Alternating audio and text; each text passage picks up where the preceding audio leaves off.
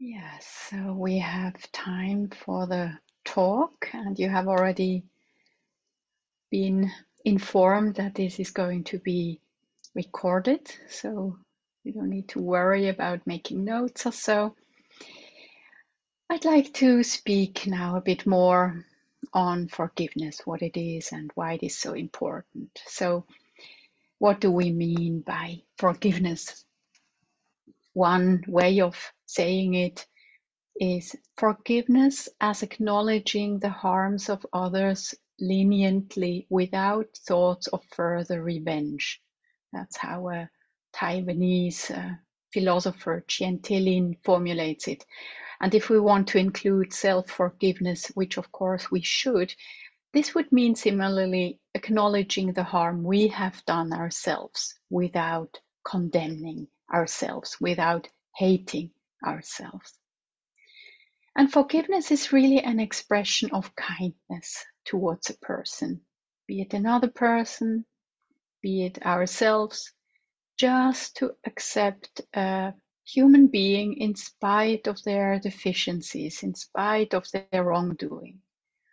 It is the capacity to let go of our thoughts of retaliation, aggression, accusations against someone, but not, out of blindness or naivety, but really out of kindness, compassion, wisdom, out of our understanding that resentment or grudge will not help us in any way. It doesn't offer us a way forward, does it? So forgiveness is really this capacity to let go of our sorrow, of pain, of something of the past, so that we can release the heart and rediscover the freshness of this moment and move on with our life with less burden. Now, in terms of mental factors, the Buddhist mental factors, forgiveness is a form of patience. So we would put it under Kanti, patience, forbearance, tolerance, or forgiveness. Yeah. And Kanti, patience, is one of the 10 paramis, the so-called perfections. So it is really seen as a very noble quality, a quality that needs to be cultivated and perfected by practitioners such as us. And while patience, Kanti, is more general and applies to all kinds of difficult, unpleasant experiences, you know, coldness, mosquitoes, etc. Forgiveness is about our relationships to human beings. And it is the ability to remain calm and steady, even in the face of annoying people, even when others get angry, not ourselves to fall into anger, into hatred, judgment, not to go into revenge, but to remain in peace, or if we have fallen into anger and reactivity, to regain the inner peace, maybe at a later point, to somehow come to terms with something, to come to some closure. And this is, of course, not easy, as we all know, right? Because forgiveness is exactly about those difficult situations in life where we do feel pain, where we do feel hurt, unseen, attacked, judged, criticized, ignored, exhausted. It is exactly in those challenging moments that we need the strength and capacity of forgiveness. It is not in the moments where everything is fine and we are enjoying a pleasant time with our friends. In the Bhagavad Gita, it says, if you want to see the brave, look to those who can return love for hatred. If you want to see the heroic, look to those who can forgive. Forgiveness is strong enough not to respond to hatred with hatred, to harm with more harm. Forgiveness is big enough to see the bigger picture, It is a perspective that is much vaster and deeper than the pain and the hurt of the moment. and it can embrace a situation with wise understanding, with gentleness, with kindness.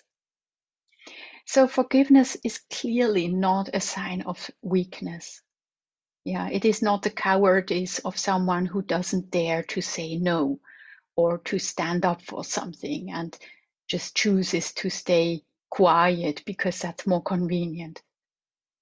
Forgiveness doesn't deny or ignore at all that which is unskillful, wrong, harmful. It doesn't condone it. It doesn't collude with the unwholesome. And, forgiveness, we could say, is really the mark of a strong mind and heart. Mahatma Gandhi once said, "The weak can never forgive. Forgiveness is the attribute of the strong." And it really takes a lot of inner strength and composure to be able to forgive someone who has treated us or still treats us badly or just not very kind, who has been mean to us, But at the same time, to forgive someone is also the path to more freedom. It is incredibly liberating. It sets us free. It frees our heart mind from unwholesome mind states like anger, like resentment. And through this, it really allows us to direct our energy into more useful directions. There is this very famous verse or the verses from the Dhammapada. Probably you have heard them. He abused me, attacked me, defeated me, robbed me. For those carrying on like this, hatred does not end. She abused me, attacked me, defeated me, robbed me. For those not carrying on like this, hatred ends. So not harboring thoughts of blame and accusations is what leads to the end of hatred. And on the other hand, when there is no forgiveness, we know that, the mind holding on to some story, some issue, we just keep turning the same thoughts over about this person or that situation yesterday or 10 years ago. Accusations, blame, critique, judgments, thoughts of revenge, fantasies of making them pay, defeating them. Does that sound familiar? Or maybe you are free from that, right? And emotionally, maybe there is a strong feeling of anger, judgmentalism, hardness. We feel very rigid, tense. We feel maybe offended, aggressive. Maybe we become bitter, sarcastic, or we feel wounded or shameful, unworthy, victimized, sad. So it's like either we go into a fight mode, going against the person who has hurt us, seeking revenge, or we go into the position of the victim. We drown in feelings of pain, of hurt. At times we might go into self-pity also and get stuck in a sense of poor me, feel helpless, feel unable to do anything about the situation. Whatever it is, when we're not able to move through such feelings and at some point come back to some balance, it can happen that we carry them around with us for a long time. Sometimes even adults can still hold some grudge against their siblings with whom they grew up 50 years ago, even if they are barely in touch with them anymore. But it's still an inner reality for them. On Thursday, I was in town here in Zurich, and at the tram stop, I saw a young woman carrying a bag on which it said, "My emotional baggage." And that made me laugh because it reminded me how we all carry around our emotional baggage, don't we? What a burden, an unnecessary burden that weighs us down. And still, it is often quite difficult to put it down. Not being able to forgive is actually very painful. It is like inflicting pain to ourselves over and over. And yet at times we do feel incapable to forgive something because it was too painful, too intense, or maybe it is still too fresh. I find it personally very interesting to watch my mind in those moments. It feels like this is justified anger. This is justified resentment. If you treat me badly, I have all the right in the world to get upset or angry with you. So there is something oddly satisfying about being in this state of grudge, of accusation. There is a certain assertiveness in not forgiving, asserting my position, myself. And it's good, if we just notice the sense of self that is being bolstered up through the refusal to let go of a pain. It's good to see how we create an identity around being the wounded one, to be the accuser, the plaintiff. So if you yourself have such a situation in your life, see if you can investigate that sense of self. Maybe just notice how it arises, how it is being strengthened. What do I gain from not forgiving the other person? Of course, one disadvantage of being so much caught in our own pain is that it makes us insensitive to the other person, their pain, their vulnerability. We lock ourselves into a state of self-centeredness where it is all about my story, my wounds, not taking into account that from the other person's perspective, maybe things might look differently. Now, as much as we might feel like we need to keep up the fight, as much as we might feel this is justified, it's really important that we see how the inability to forgive is actually painful. It is a state of suffering. It's a very tense state. It takes a lot of energy. And what makes it worse, while we are suffering, the other person who has done something to us might not care at all about us. They might not even notice our pain. They might just live their own life, go about doing their own stuff, ignoring our pain, our accusations.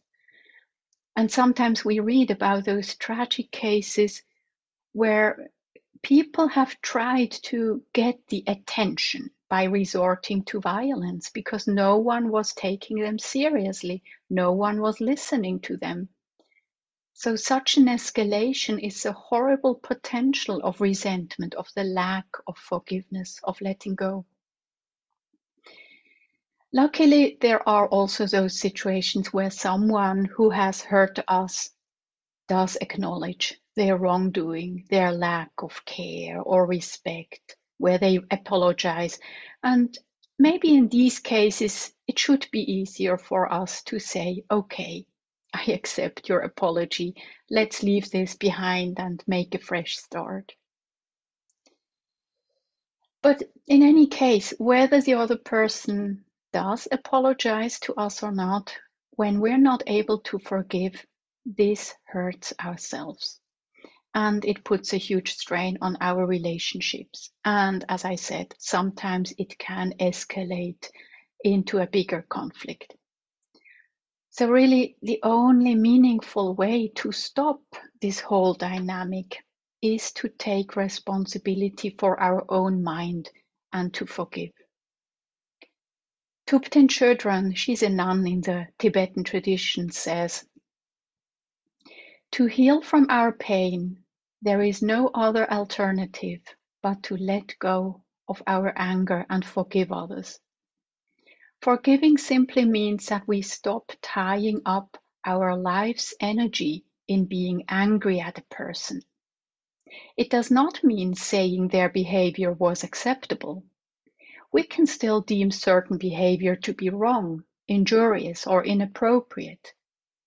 Forgiving also doesn't mean being naive, letting others manipulate us, or ignoring problems. End of the quote. So as Thupten Chodron points out, forgiveness is in our own best interest. By forgiving, we stop wasting our energy and time in an unproductive way, and we take the reins back. We get out of the hole in which we were stuck, and we take charge of the situation. Because if we don't, it means we are still tied to this person, to this situation, and we make ourselves dependent on them. We actually disempower ourselves. And also what she mentions, to forgive does not imply that we can't or shouldn't do anything about unskillful behavior. It doesn't mean that we ignore problems. Forgiveness is about protecting our own mind, our heart. It is an inner work. And the question, what to do externally when harm has been done, needs to be dealt with separately. So it might be needed to put someone into prison who has committed a crime. And this can be done, or it would be wonderful if it were done, in the spirit that we also do it for their own sake, to stop them from creating more suffering for themselves and others. Sometimes we might need to end a relationship, a friendship, or a work relationship, because we realize that we need to take care of ourselves, while at the same time not harboring any ill will towards that person. You know, there is this saying, sometimes you might need to throw someone out of your life so that you don't need to throw them out of your heart. So we keep the person in our heart. We stay in relationship with the person while still responding wisely to their actions. This is the Dalai Lama.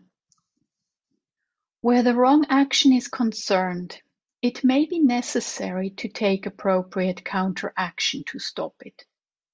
Toward the actor or the person, you can choose not to develop anger and hatred.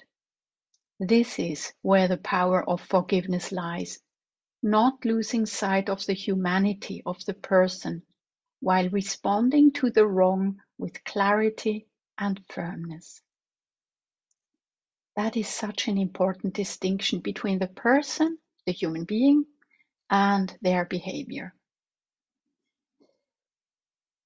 Now, I have mostly spoken about forgiving others, but for many people, the biggest pain lies in their inability to forgive themselves. And you know, we all, without exception, we all have committed unskillful things in the past, in words, in deeds. This is normal. Unless you are a fully enlightened being, it's normal for us. But the question is, how do we hold those wrongful actions? Do we just get stuck in a deep feeling of shame, of worthlessness over something we did? Do we maybe even feel downright bad because of something that was maybe not really wise or not very kind? And that is, again, just such a painful state, a state of deep suffering, a state of being stuck. And also here, we are not saying that one shouldn't acknowledge one's wrongdoings. We can and we should feel remorse about our wrong actions. But from a Dharma view, there is simply no point in wallowing in self-hatred and shame. What has been done has been done. Yeah, we cannot go back and change the past. So what is much more helpful when we have committed wrong actions is to feel remorse. And remorse being very different from guilt or shame. Remorse means we feel and acknowledge the harm that has come from our behavior. but without condemning ourselves in our whole being. So again, this distinction between the person and the action. So as I said about not creating a sense of self around the accuser, we also don't need to form an identity, a sense of self around being the perpetrator. We just acknowledge that the very specific behavior was not really smart, and we are willing to be touched by the pain that we have created in other people. This step is not easy. Yeah, it's unpleasant, but we have to bear with that. We need to acknowledge our own limitations. We need to accept the responsibility for our mistakes. And it is crucial if then we want to move on. And the next step is that we forgive ourselves. And we form the intention that from now on, we will avoid repeating the same action. This is a quote by Pema Chodron. There is a simple practice we can do to cultivate forgiveness. First, we acknowledge what we feel: shame, revenge, embarrassment, remorse. Then we forgive ourselves for being human. Then, in the spirit of not wallowing in the pain, we let go and make a fresh start. We don't have to carry the burden with us anymore. We will discover forgiveness as a natural expression of the open heart, an expression of our basic goodness. This potential is inherent in every moment. Each moment is an opportunity to make a fresh start. So really, from a Dharma perspective, it doesn't make sense to keep carrying around our past faults as parts of our identity. We can always make a fresh start. And the best way to come to terms with our wrongdoings is to use our mistakes as a learning experience. So based on what we can learn from the past, we form a new and a more wholesome intention. And with kindness and with understanding, we simply say, okay, my dear, this was not very clever. That was not really intelligent what you did, what you wrote, what you said. That has created harm. But I have learned from the experience, and my wish is to avoid this in the future. Now, for me, in this respect, the story of Angulimala has always been very inspiring. The story of the ruthless serial murderer at the time of the Buddha, who was completely transformed after meeting the Buddha and then became a monk and attained full enlightenment. His story stands for the possibility of complete healing even after committing atrocities. So the story goes that originally he had been an intelligent young man called Ahimsaka, the harmless one, and he was a favorite student of his teacher, very gifted young man. But out of jealousy, his fellow students wrongly denounced him. They told the teacher that Ahimsaka was plotting against the teacher. And the teacher, after first dismissing these accusations, at some point started to believe them, and then created a plan how to get rid of Ahimsaka. So he told his young student, "You must bring me 1,000 human little fingers of the right hand. This will then be your concluding ceremonial homage to the science you have learned." The teacher's plan was that Ahimsaka would surely be killed in this endeavor. But unfortunately, the young man was quite good at fighting and killing, and he started to terrorize an entire area. indiscriminately killing people and cutting one finger from each victim. Not only that, but he even threaded the finger bones and wore them as a garland, and that's where his new nickname emerged, Angulimala, he with the finger garland. Now, one day Angulimala had reached the number of 999 fingers when his mother was trying to stop him. And the Buddha, who was passing through the area, saw this with his divine eye, and he knew that if Angulimala were to kill even his own mother, this would create extremely bad karmic consequences for him. Because, according to the Buddha, killing one's own parents is one of the 5 worst actions that one can commit. And if one does this after death, one goes directly in the lowest hell for eons after eons. Anyway, the Buddha decided to intercept, and he started to walk in the direction where Angulimala stayed, in spite of the repeated warnings by the local villagers who tried to stop him. They said, "That's very dangerous, don't go there."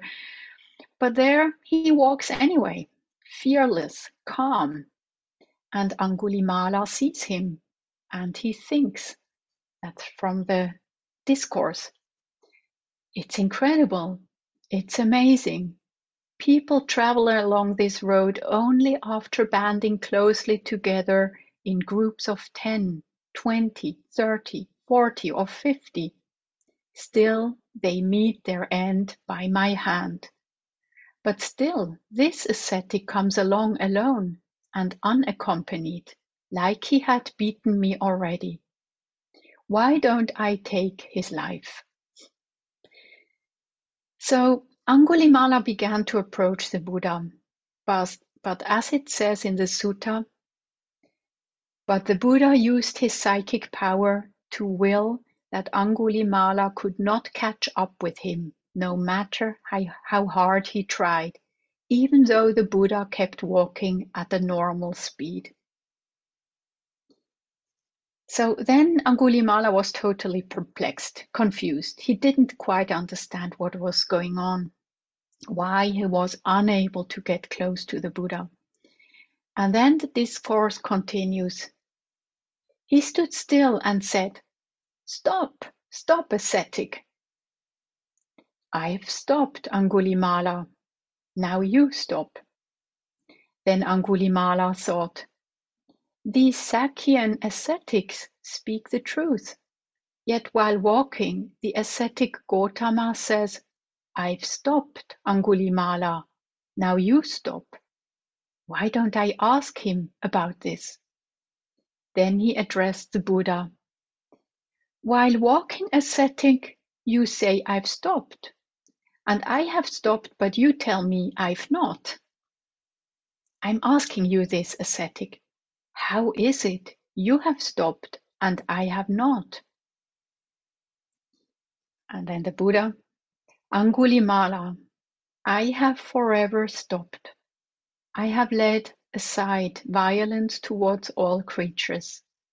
But you can't stop yourself from harming living creatures. That's why I have stopped, but you have not." These words of the Buddha must have been incredibly powerful because they woke up Angulimala from his madness, from his completely deluded state. Suddenly he regained clarity, and the discourse goes on. "Oh, at long last a hermit, a great sage, who I honor, has entered this great forest. Now that I have heard your verse on Dhamma, I shall live without evil." With these words, the bandit hurled his sword and weapons down a cliff into an abyss. He venerated the Holy One's feet and asked him for the going forth right away. Then the Buddha, the compassionate, great hermit, the teacher of the world with its gods, said to him, "Come, monk." And with that, he became a monk. I find this quite a moving story about forgiveness, about compassion, and about the possibility of the human heart to wake up from delusion and to choose a new path. With the help of the Buddha, thanks to his immense kindness, compassion, and forgiveness, Angulimala was able to break out of his destructive behavior and to make a radical new start. Just think of the kindness that lies in these simple words, "Come, monk." The Buddha didn't make Angulimala pay for his murders. He accepted him into the Sangha on the spot, probably knowing that anyway, he would probably still reap the karmic fruits. So in the following years, even though Angulimala was a monk, it still often happened that people would attack him or refuse to give him food. But he accepted this as a natural consequence of his past deeds, and he focused on getting on with his own practice, and he did attain full enlightenment. And after that, he composed some verses from which I want to read to you just the first two tetrads. He who once was heedless, but turned to heedfulness, lights up the world like the moon freed from a cloud. Someone whose bad deed is supplanted by the good lights up the world like the moon freed from a cloud. So, well, if even Angulimala, who killed 999 people, was accepted as a monk into the Sangha by the Buddha and became enlightened, I think we should also accept ourselves as we are with our deficiencies and trust that we too, we can walk the path. We can make new choices, better choices. And there are so many reasons to forgive. I hope you have seen this. How through forgiveness we heal wounds, we can mitigate the harm that has been done, we can let go of the past. And also forgiveness as a way to prevent future suffering, because it is the only way to stop those vicious circles of revenge, of this attitude of an eye for an eye. Forgiveness is really such a wonderful gesture of the heart that reestablishes harmony and connection in our relationships. Now, of course, sometimes we are just not in a place where we can forgive someone. We cannot force the mind to forgive, to let go. And the question is, how can we incline the mind in this direction? How can we maybe build a bridge for the mind so that it can at least move a bit more in this direction? One possibility is that we contemplate certain themes or truths that will help the mind to gain a bit a different perspective, or to broaden the perspective, or to become a bit more soft, a bit more spacious. So the first thing we can contemplate, whether it's about our own wrongdoing or someone else's, is the conditioned nature of wrongful actions. The fact that unskillful actions are always rooted in unskillful mind states that themselves have arisen due to certain causes and conditions. Because everything, without exception, arises due to certain causes and conditions. Also harsh words, violence, destructive behavior. There is a reason for everything that arises. People act in endless stupid ways due to the root poisons of greed, hatred, and delusion. And very often they are actually reacting to some pain, to some suffering, and then just perpetuating the circle.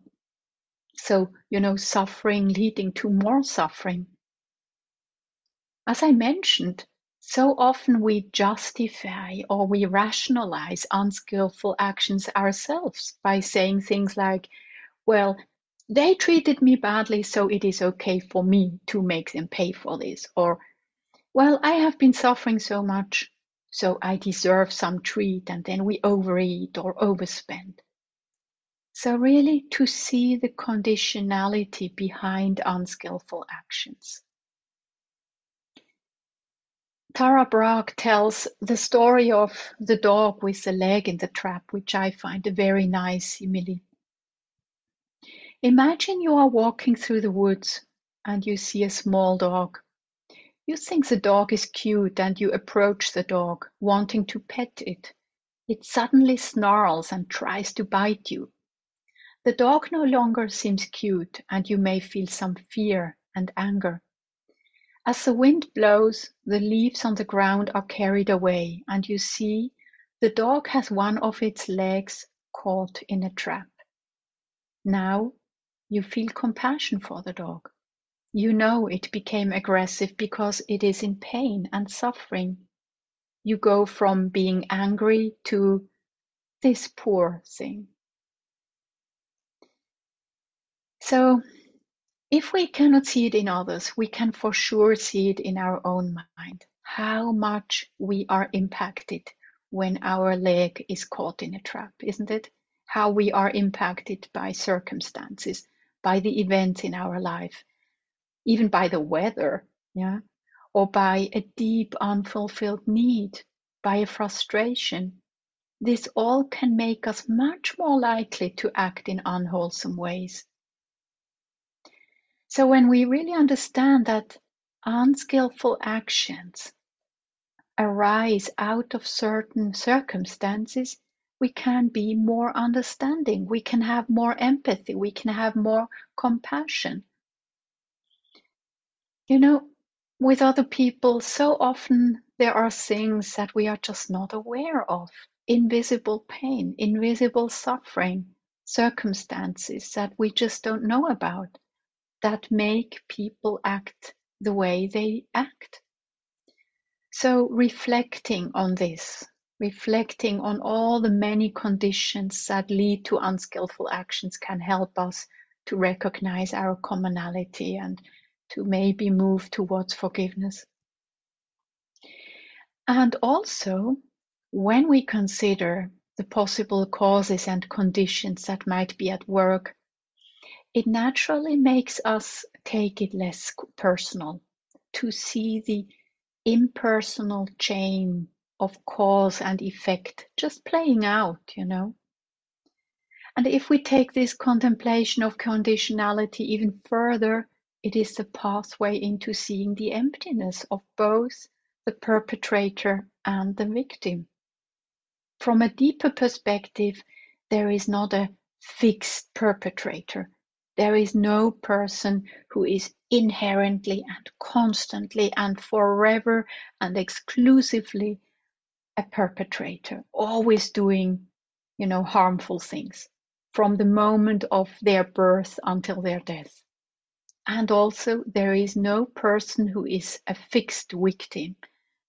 No one is always and forever a victim. So seeing emptiness means that we see the conditioned situational nature of the roles of the aggressor, the perpetrator, and the victim. And this can help us to be more forgiving.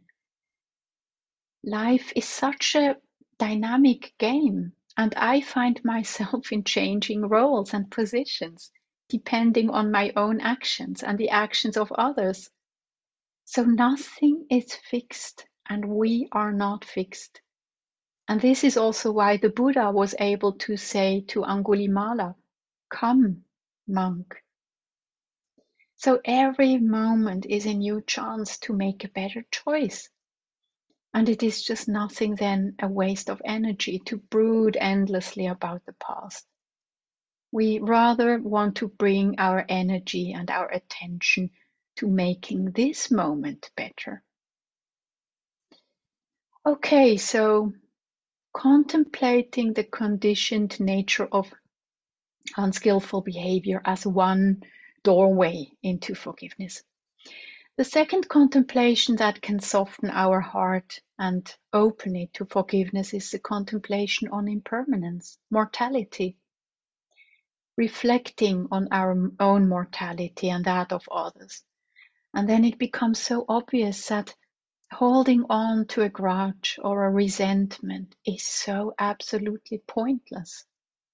Somehow, in the face of death that we will all experience, maybe soon, maybe in a while, our perspective changes radically, and the conflicts we may have had with other people or our own worries can seem rather minor, relatively insignificant. And we see that both the perpetrator and the victim are going to experience the same fate. They are going to die.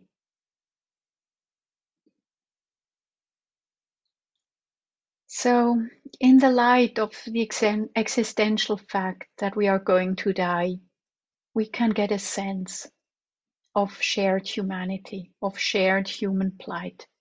No matter how mighty and powerful someone is, how powerless, how smart, how stupid, how privileged, how underprivileged, we all are going to die. So the question is, do we really want to die after having spent our life quarreling, fighting, being full of anger, resentment? Is that worth it? Wouldn't it be more desirable to spend our time in a more pleasant and easeful way, with more joy, happiness, ease?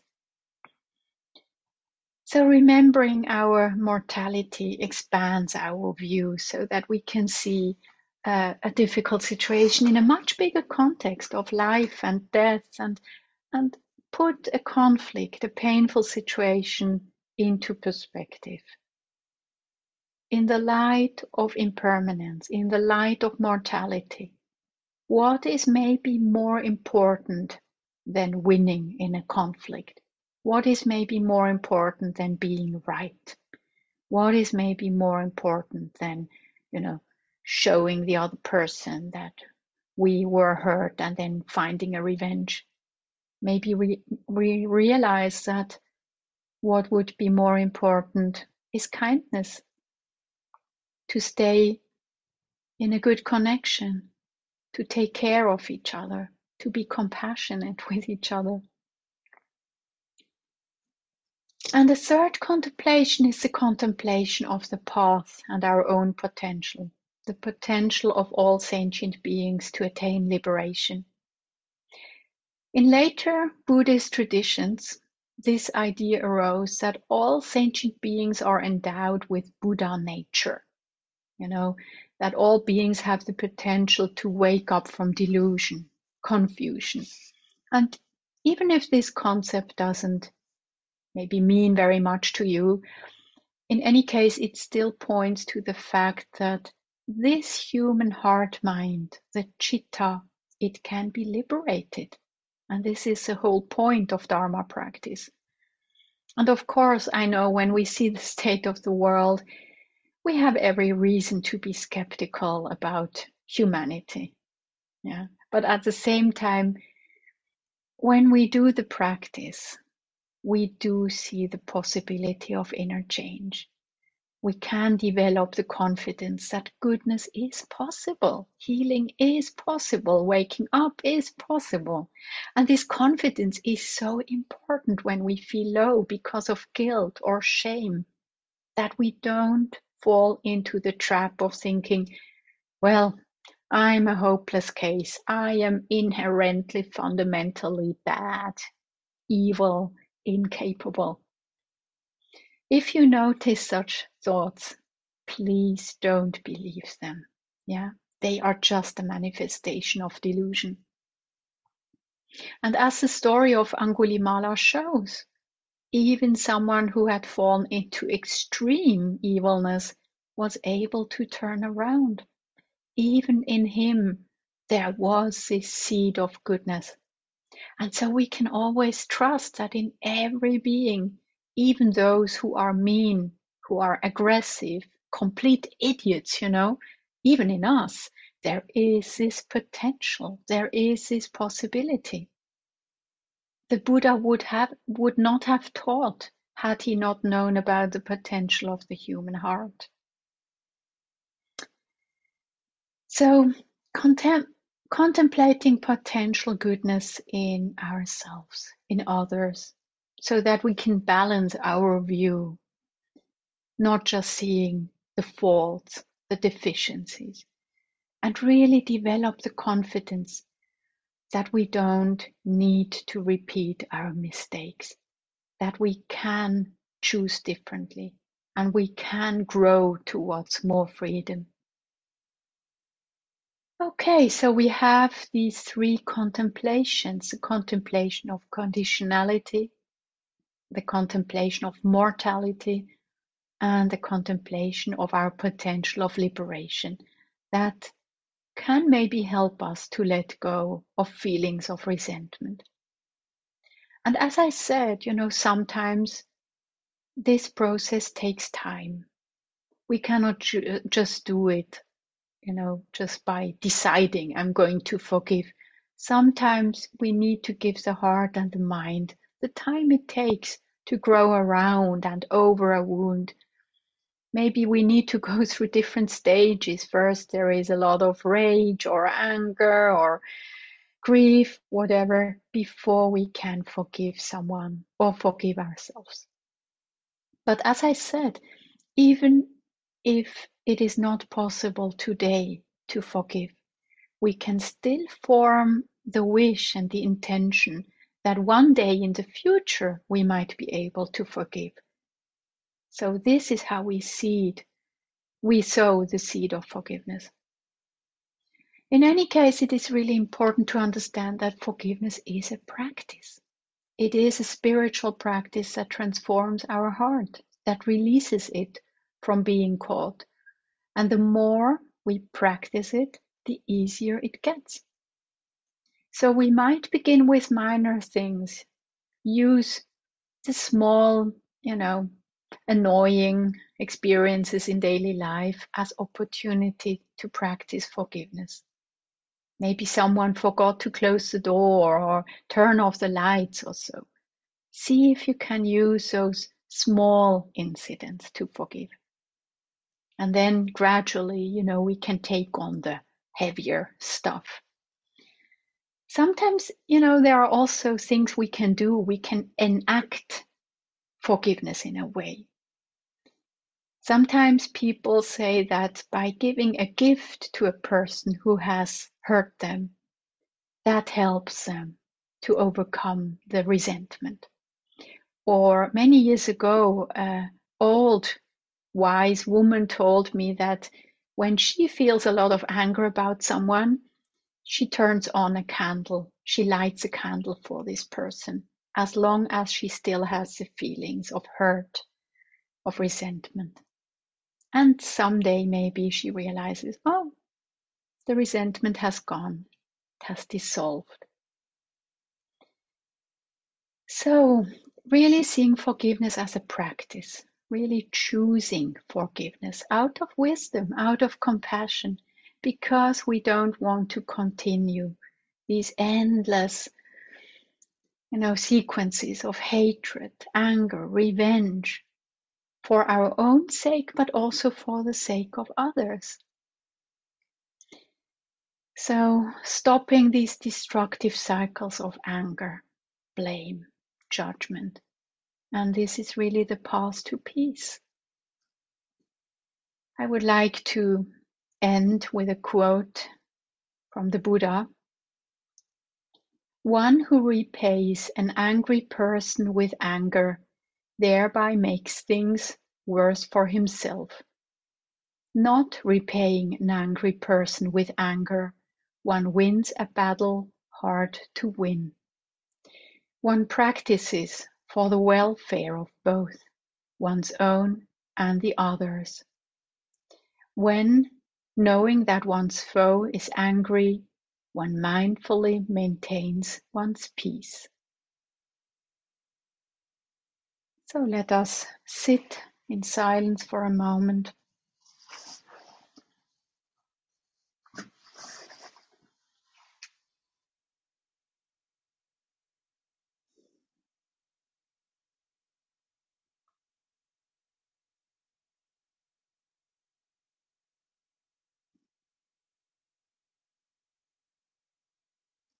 One who repays an angry person with anger thereby makes things worse for himself.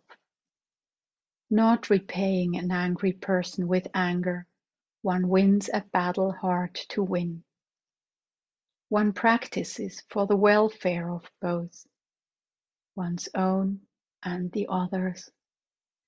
When, knowing that one's foe is angry, one mindfully maintains one's peace.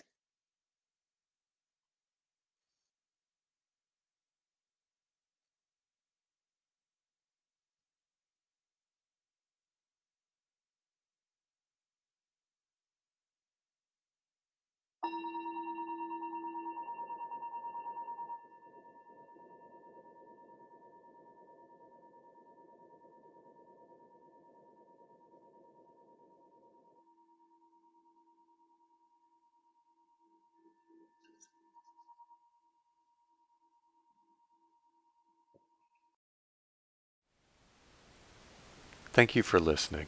To learn how you can support the teachers and Dharma Seed, please visit dharmaseed.org/donate.